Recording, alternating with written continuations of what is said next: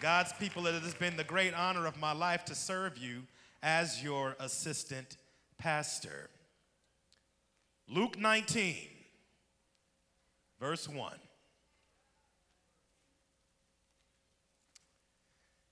Then Jesus entered and passed through Jericho.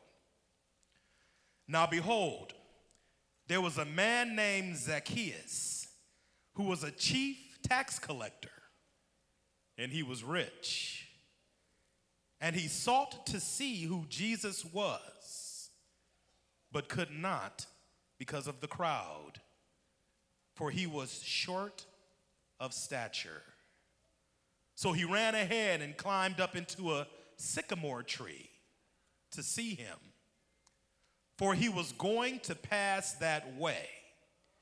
And when Jesus came to the place, he looked up and saw him and said to him, Zacchaeus, make haste and come down, for today I must stay at your house.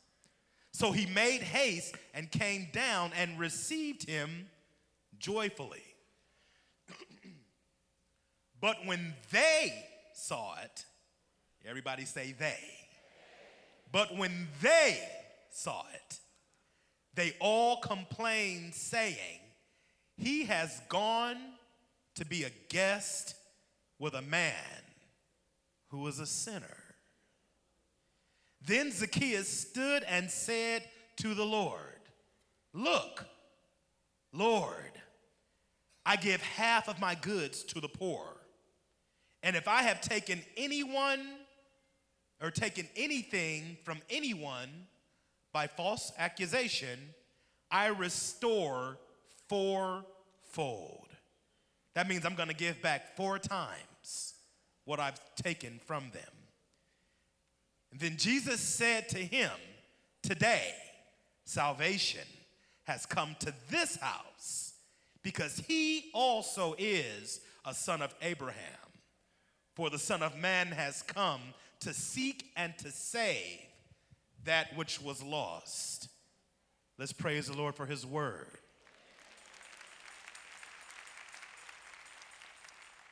Our title for this time is Guess Who's Coming to Dinner?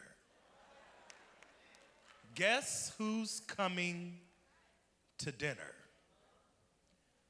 Now, at this point in our text, the ministry of Jesus is in full swing. He has been preaching and teaching in all of the synagogues around the regions of Galilee, Capernaum, and Judea. Everywhere he went, Luke says that reports about him spread throughout the entire region. Everyone had either heard of or was talking about this man named Jesus. In Mark 6:53, it says, when they had crossed over, they came to the land of Gennesaret and anchored there. And when they came out of the boat, immediately people recognized him. They ran through the whole surrounding region and began to carry about on beds those who were sick to wherever they heard he was. Now, he might not have even been there, but to wherever they heard Jesus was, they went and they laid out the sick. Wherever he entered, into villages or into the city or into the country, they laid the sick in the marketplaces and begged him that they might just touch the hem of his garment. And as many as touched him were made well. Everybody who touched Jesus was made well. Everybody who was sick and I'm about to die of a terminal disease or illness was made well simply by touching Jesus. Everywhere he went, there was a crowd of the sick, the lame, the hungry, the disenfranchised, those who were searching for something, even those that just wanted to see what was going on, that just wanted to see this man they had heard so much about. And everyone that touched him was healed, there was always a crowd. He would sometimes have to get in a boat and preach just off the shore and let the wind carry his voice to the multitude because there was always a crowd. Sometimes he would have to go to the mountains by himself just to meditate and pray. Sometimes he even had to go to the disciples. Y'all chill here. Just back up. I'm going to go up here. Amen. Pray and meditate, and I'll see you later. Sometimes he just had to get off to the mountaintop just to meditate and pray, just to get away from it all. So by the time he made it to Jericho that day, his reputation had preceded him. And again, there was a large throng of people almost sweeping him along. There were some in the crowd that believed the stories that they had heard about Jesus, and they wanted to get close to him. There were some that didn't believe, and they just wanted to see what was going to happen, to see if they could catch the trick in his hustle, see if they could get somebody who really had not been sick and that were saying that they were healed. There were some that hoped that Jesus would be the one to help save the children of Israel from yet another hated enemy of God's people, the Romans.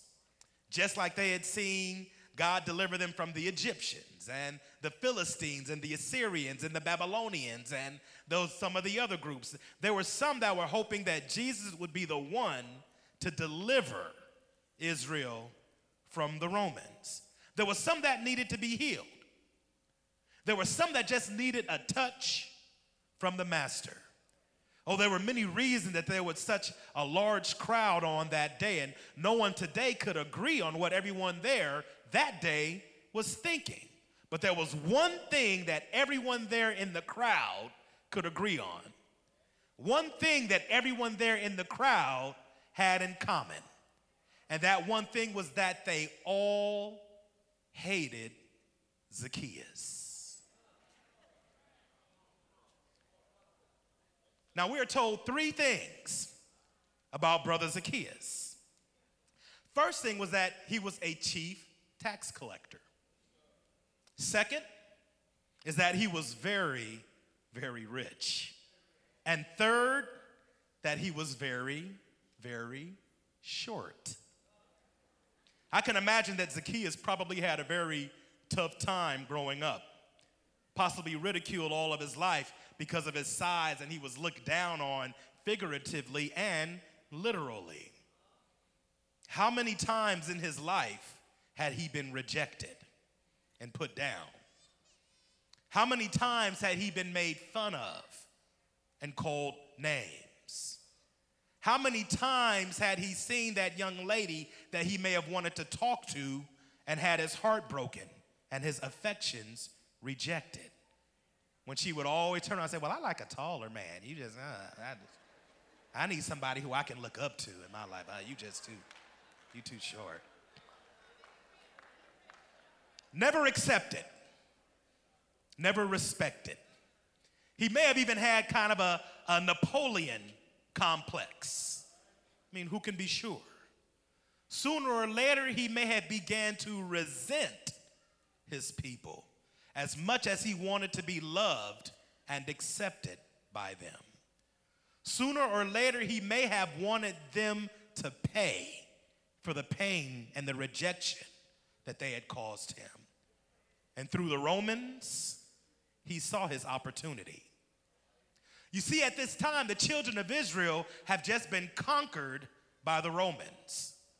Through force of arms, the Romans have turned the children of Israel into subjects of the Roman emperor, who I believe may have been Caesar Augustus at this time. It is no secret that every good Hebrew hated the Romans with a very special passion, and they viewed them as pagan, foreign invaders that was forcing them to worship a false god.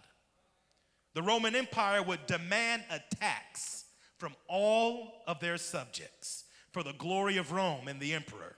And they would employ tax farmers or tax collectors from within the conquered people, within the conquered people's ethnic group, to collect the tax from every subject of the Roman Empire in that area. This, of course, made the tax collector one of the most hated people in the Jewish community. Think about how you feel about the IRS. Every time I get my check, I look up first at that line. Okay, the federal government is taking that much of your check, and then the state is taking that much of your check, and then we're going to take this much just because we can. Amen. Some of y'all know what I'm talking about. But think about how you feel about the IRS and then multiply that by about 500-600. And then you have the idea of how the people felt about the Roman Empire. Nowhere in the Bible is the title tax collector spoken of positively. And you can look. Nowhere. You won't find anything good about tax collectors in the Bible. Matthew 5:46. For if you love those who love you, what reward have you? Do not even the tax collectors do the same? And if you greet your brethren only, what do you do more than others? Do not even the tax collectors do so? The tax collectors were looked at as traitors to their own people, one of the lowest forms of life. Leeches who profited off of their own people's pain. They were Uncle Toms. They were considered unclean to associate with in the community, and because of their connection with foreigners, they were also not allowed into the temple to worship, as if their worship would have been accepted anyway. They were among the most hated people in the Jewish community. But because they were representatives of the Roman Empire, so to speak, they were pretty much untouchable.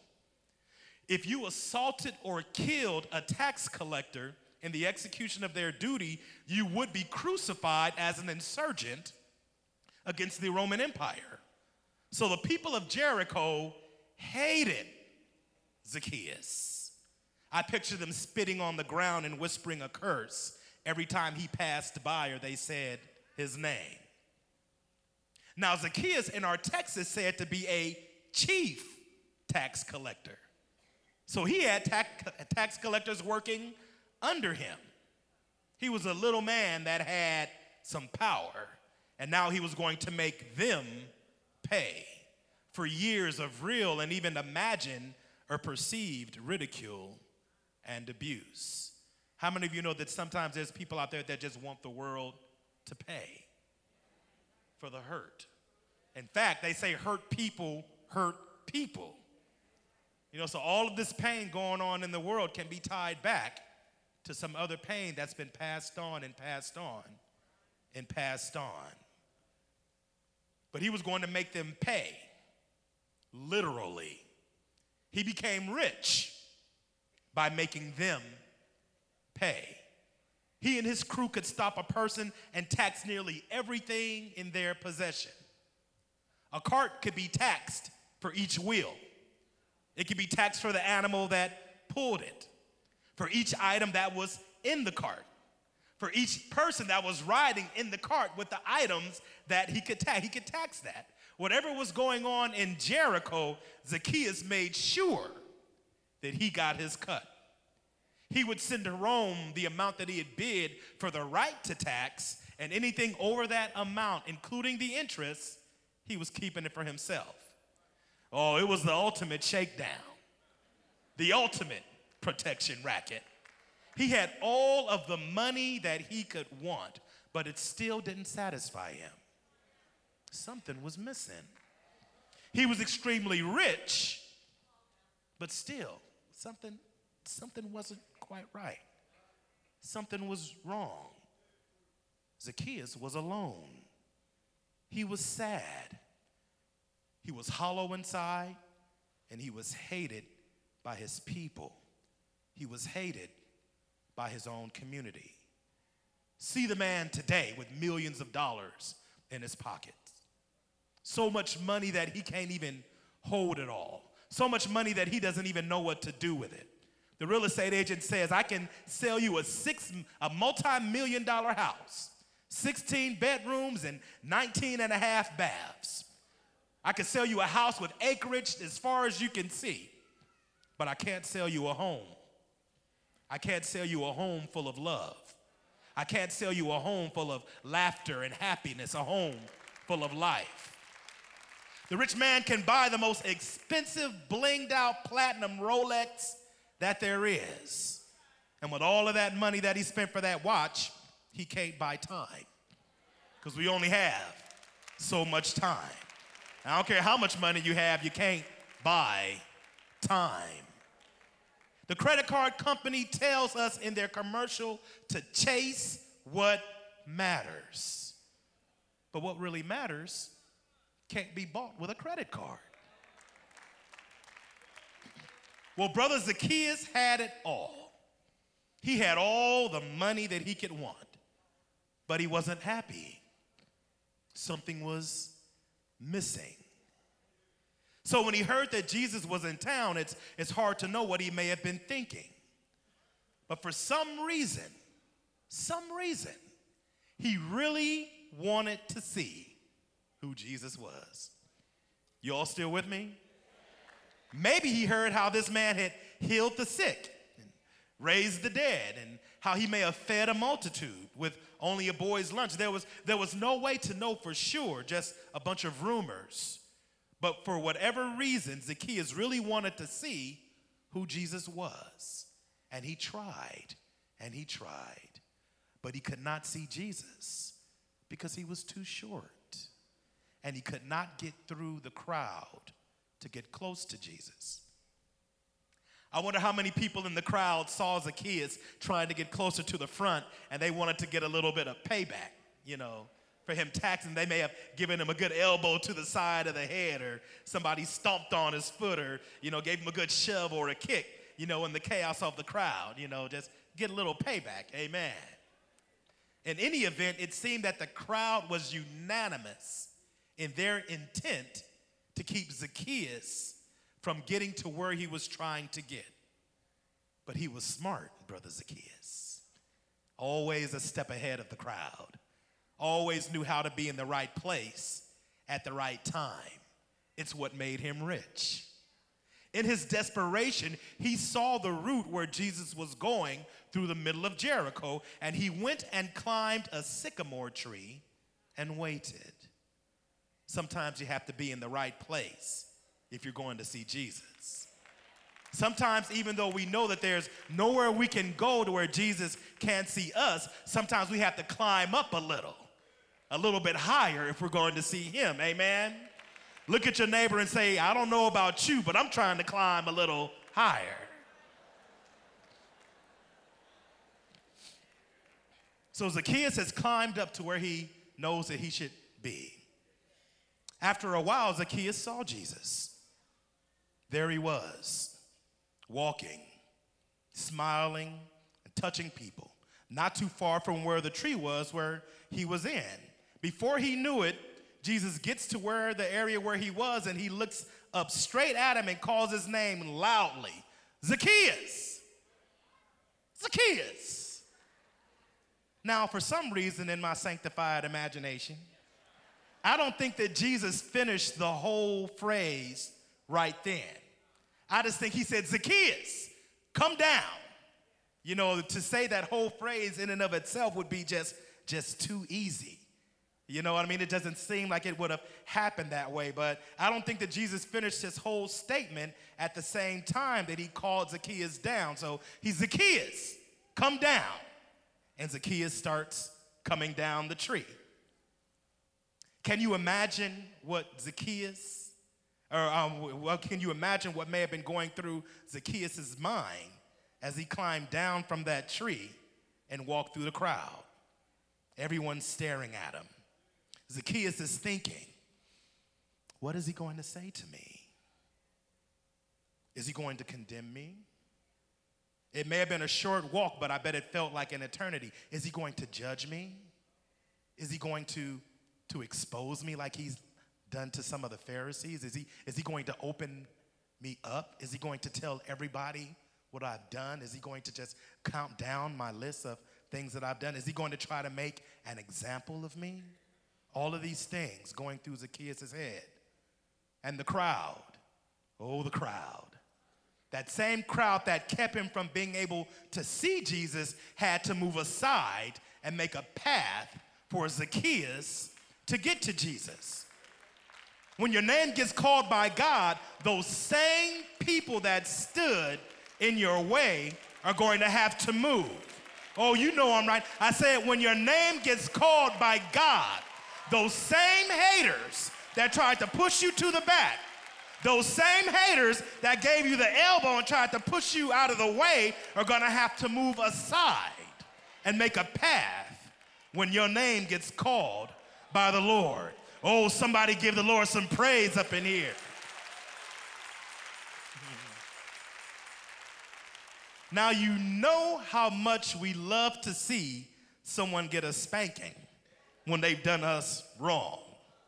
When Jesus told Zacchaeus to come down, I can picture the crowd thinking, ooh, yeah, Zacchaeus is finally going to get what's coming to him.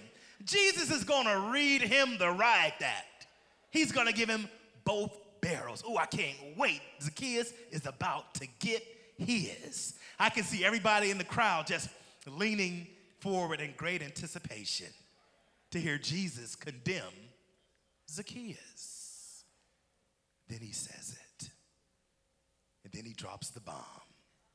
I must stay at your house. What?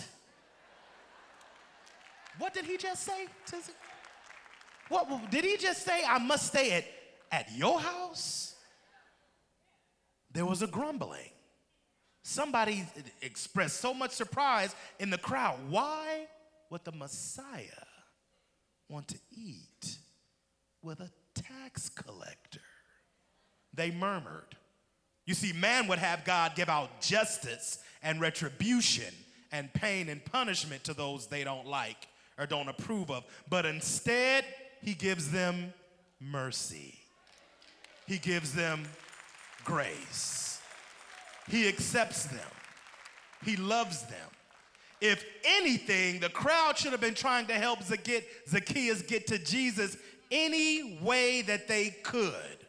But they looked down on brother Zacchaeus. They judged him, never really acknowledging the fact that they were just as in need of salvation as Zacchaeus was.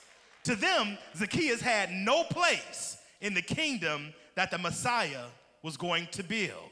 They only thought that they were holier because their sins and wrongdoings were not as open and commonly hated as Zacchaeus' sins were. How many of you know that there are some popular sins and there are some unpopular sins? No matter how popular or unpopular your sin is, we know that the wages of sin is death. No matter how popular or unpopular or common or uncommon your sin is, Christ came so you could have freedom from all of your sins. Amen? Now, the crowd judged Zacchaeus and wanted Jesus to condemn him, but to their confusion, to their disgust, Jesus invited himself to Zacchaeus' house for dinner. Oh, let's give the Lord some praise. Amen. Now, the crowd, like us, they all wore their mask. Sometimes we try to put our best face forward when we come before him or before each other as if to show him and the rest of us in the crowd that we have it all together. And we sometimes forget that we ourselves had to walk to an altar one day and get saved ourselves. We forget that sometimes that we were the one who was once in need of cleansing, in need of prayer. Like those in the crowd that day, sometimes we like to give off the impression to the rest of the crowd that we were born saved, holy, and blameless. But God knows what you used to be like back in the day. Look at your neighbor and say, back in the day. He remembers when you came to the altar and who you used to be and what you were doing when you were doing whatever with whoever, whenever, however, back in the day. Everybody look at your neighbor and say, back in the day. Amen. We all had a back in the day before that we don't want anybody to know about. Sometimes I think of me back in the day and I'm like, oh, ooh, did I do that? Oh. Back in the day. We like to judge those that don't fit our idea of how they should be because they remind us of how we used to be before we found Jesus, before we found our sanity. But he came to save the lost. He came for those that we in the crowd might not have chosen to be lifted up. Oh, I'm just glad that one day he came for me. I'm just glad that one day I was lifted up. Oh, somebody give the Lord some praise in here on the day.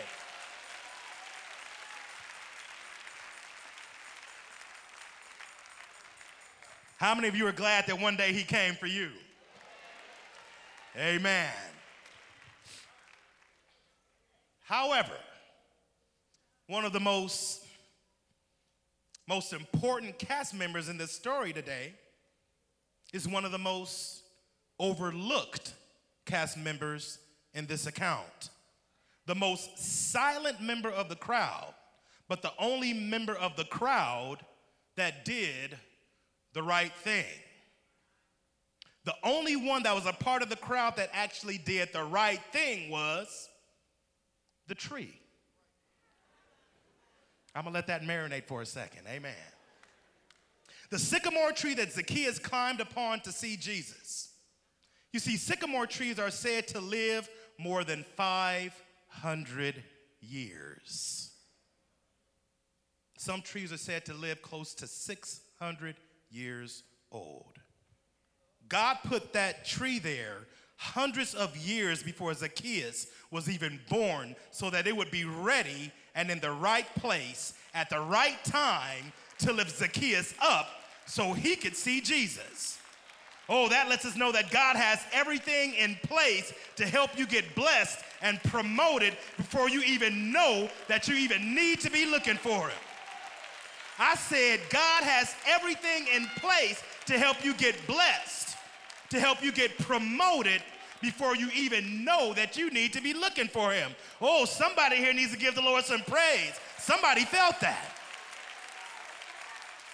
Everything that you're going through right now, every problem, every tragedy, every situation, every obstacle, God has known that that was going to happen.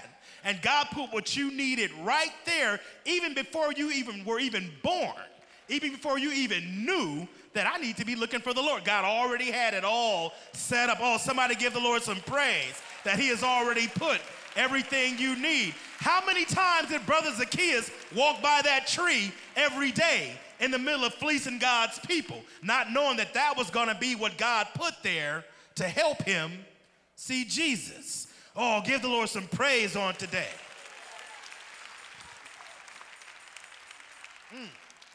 But for those that are already a part of the church,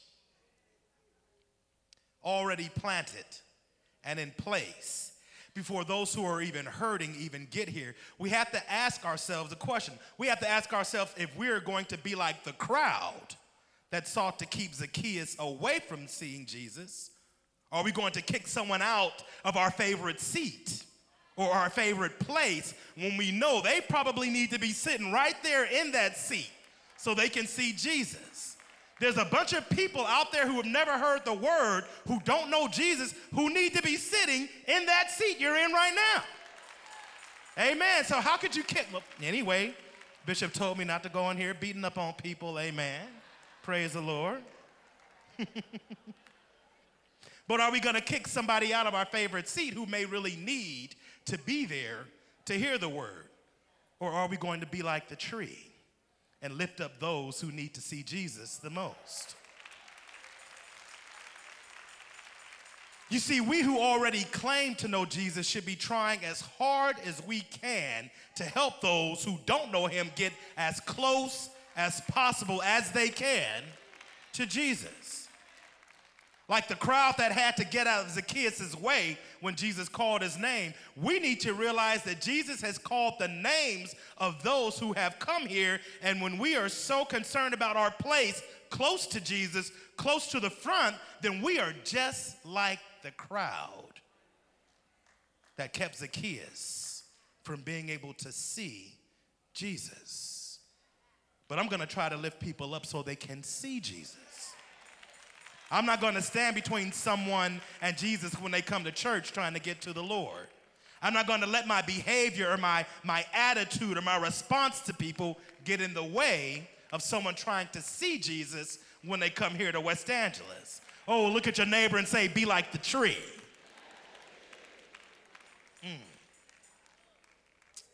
But Zacchaeus, back to Brother Zacchaeus. We ain't finished with Brother Zacchaeus. But Brother Zacchaeus was probably just as shocked as the crowd was. Here is someone who he had heard had healed the sick, raised the dead, commanded the storm that wanted to come to the most hated man in Jericho, wanted to come to his house for dinner. You see, we have to paint the picture a little bit more. You see, to eat with someone was a very special thing in ancient Middle Eastern Oriental culture. There was no restaurants, no fast food joints that you could come up and go through the drive-thru, no supermarket where you could just go pick up a few steaks. Anything that they made, it took hours and hours to make a meal. You had to butcher that sheep, had to skin it, had to clean it, drain it, and then it took another few hours to cook it. You had to be there for a while. There was no microwave ovens. There were no ovens, to be able to cook food. And to eat with someone speaks to trust that you will not be poisoned when at that house, for example.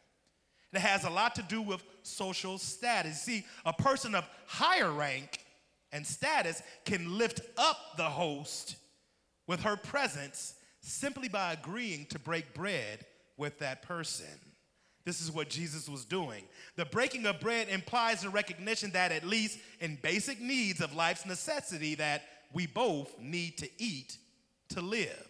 If the king decided to eat with you, it was because he was letting you know that I too am also a human being.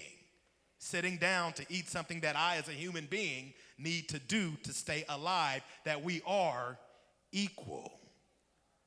Zacchaeus, spurned, hated by his people, rejected at the temple, rejected in his community, rejected in the crowd that day, yet accepted, loved, and lifted by this man, Jesus.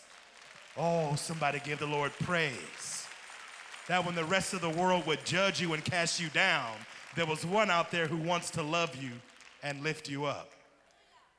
And Jesus would have been telling the truth if he had said to Zacchaeus and pointed to him, Zacchaeus, you are a dirty, rotten sinner.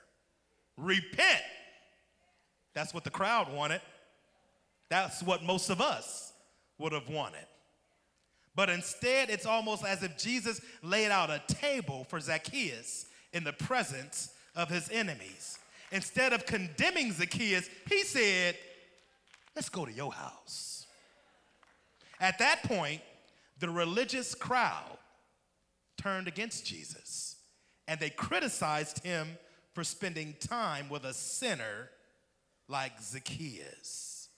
Oh, I'm just glad that I know that Jesus wants to spend some time with me. Aren't you glad that he wants to spend some time with you when everyone else would cast you aside because of your past?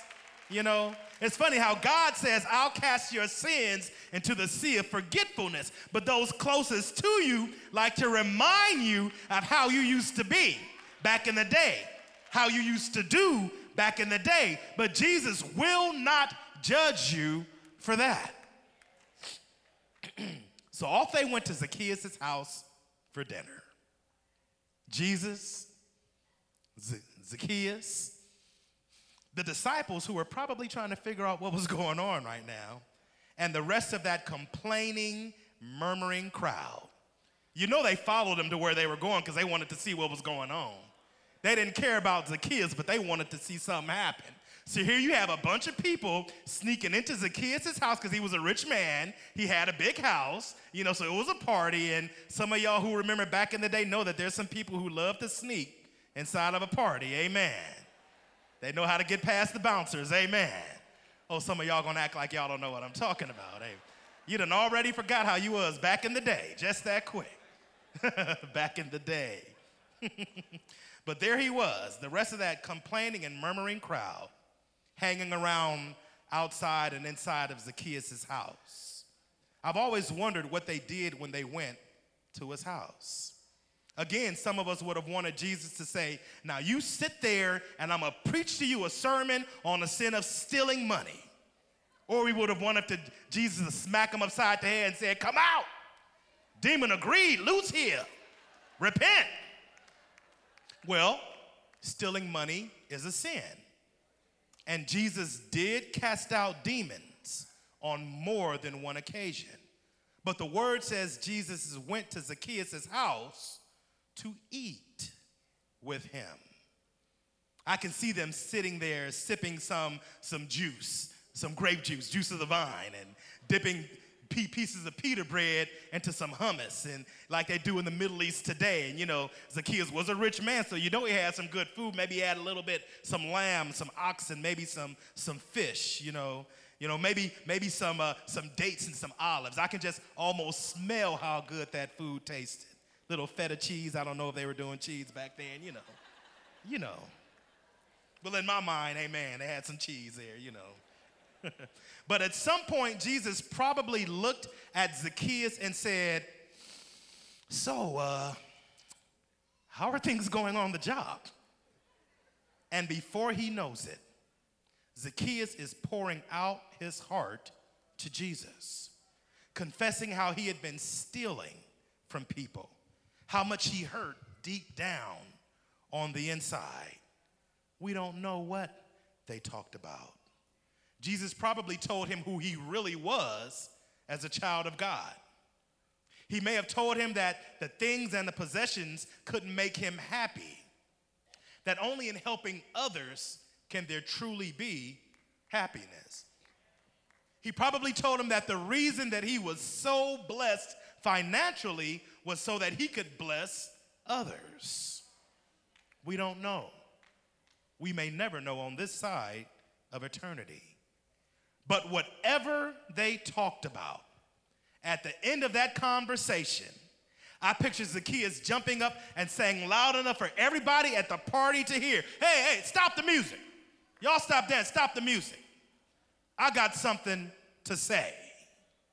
Lord, I give half of my goods to the poor. And if I have taken anything from anyone through false accusation, I restore it fourfold. I'm going to give them back 4 times what I stole from them. And you know that Zacchaeus kept good books, so he knew who he had ripped off in the past. Then Jesus spoke back to him saying, salvation has come to this house. Amen. That deserves some praise. Amen. You see, why was it that when Zacchaeus said that he was giving back the money that he had swindled, did Jesus say that salvation has come to his house? Does this mean that we could possibly buy salvation? Is it true? It is true that by giving to the poor, we show that we are doing what Christ said, to regard and love your neighbor as you love yourself. He says that when I was naked, you clothed me. When I was hungry, you fed me. But that's not completely it. That's not completely what we're talking about. The most important aspect, what really brought salvation to Zacchaeus' house, the one thing that made him give back to the poor and to those that he had wronged, was his repentant heart. He had a turnaround. Jesus knew that it was his heart that was behind his decision to give back what he had taken. He saw that Zacchaeus was no longer wanted to be the man that he used to be. He wanted to be something more. He wanted to be better. He wanted to be a different man, a new man. And he was ultimately esteemed more highly than those in the crowd that looked down on him. He was a new creation. Amen. Let's give the Lord praise that you can be new. Oh, hallelujah. You see, we come here to the house of the Lord, but how many of us would really like Jesus to come to our house? He says that I stand at the door and knock. And if any man or woman answers, I will come in and eat with them and they with me. And let me tell you something, beloved. When Jesus comes to your house, he always brings the best stuff with him. Amen. Your cupboards can be completely bare. Nothing in the fridge or the freezer, and everything will be just fine. Your pantry can be completely empty. That's all right, because Jesus is going to bring everything you need. He showed up at a wedding feast and turned water into the best wine that they had ever had. He took a little boy's lunch and fed 5,000 men, not even counting the women and the babies. When the Spirit of the Lord came to the widow's house through Elijah, her barrel was always full of meal and oil, and that was during a famine. He can take nothing and make it something. You need to let him into your house, because where the Spirit of the Lord is, there is peace. Where the Spirit of the Lord is, there is joy. Where the Spirit of the Lord is, there is love. Where the Spirit of the Lord is, there is power. There is victory. There is everlasting life. Oh, somebody in here give the Lord some praise on today. Whatever you need, Jesus has it. Oh, let's worship him on today, beloved. Hallelujah. I'm pressing on the upward way. New heights I'm gaining every day. Still praying as I onward bound. Lord, plant my feet on higher ground. Lord, lift me up and let me stand by faith on heaven's tableland, a higher plane that I have found. Lord, plant my feet on higher ground. My heart has no desire to stay where doubts arise and fear dismay, though some may dwell where these abound. My prayer, my aim is higher ground. Lord, lift me up and let me stand by faith on heaven's table. Oh, hallelujah. A higher plane that I have found. Lord, plant my feet on higher ground. Now, as the musicians continue to play softly, everyone in the house of the Lord stand up. Oh, come on now, just rest on your feet. Amen. All eyes closed and all heads bowed in the house of the Lord. And so Zacchaeus climbed above the crowd so that he could see who Jesus was. And like Zacchaeus, it seems that with everything that we've been through in life, you can remember in your own life how you've had to climb. Some of us have had to climb above addiction. Some of us have had to climb above adultery. We've all had to climb above what we've done and been in the past. And the things that we have done that have counted, they would stand as a great crowd of accusers and accusations between us and Jesus, trying to keep us from him. But we have climbed We have climbed trees of hope. We climb trees of our worship. We climb trees of our conviction. We've come to this place. We've all climbed just so we can get a glimpse of him. We have all climbed up here and we are looking to see who Jesus is, and he calls us all to come to him. And he wants to come to your house for dinner. Whatever you've done, whatever you've been, you too are sons and daughters of Abraham.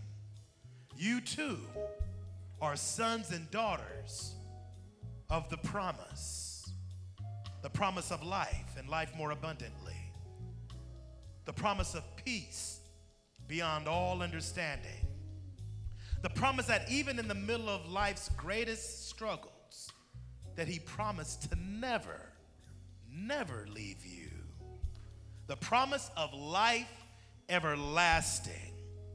For I stand at the door and knock, and if anyone would answer, I would come in and sup with him, and he with me. I love you. God bless you all.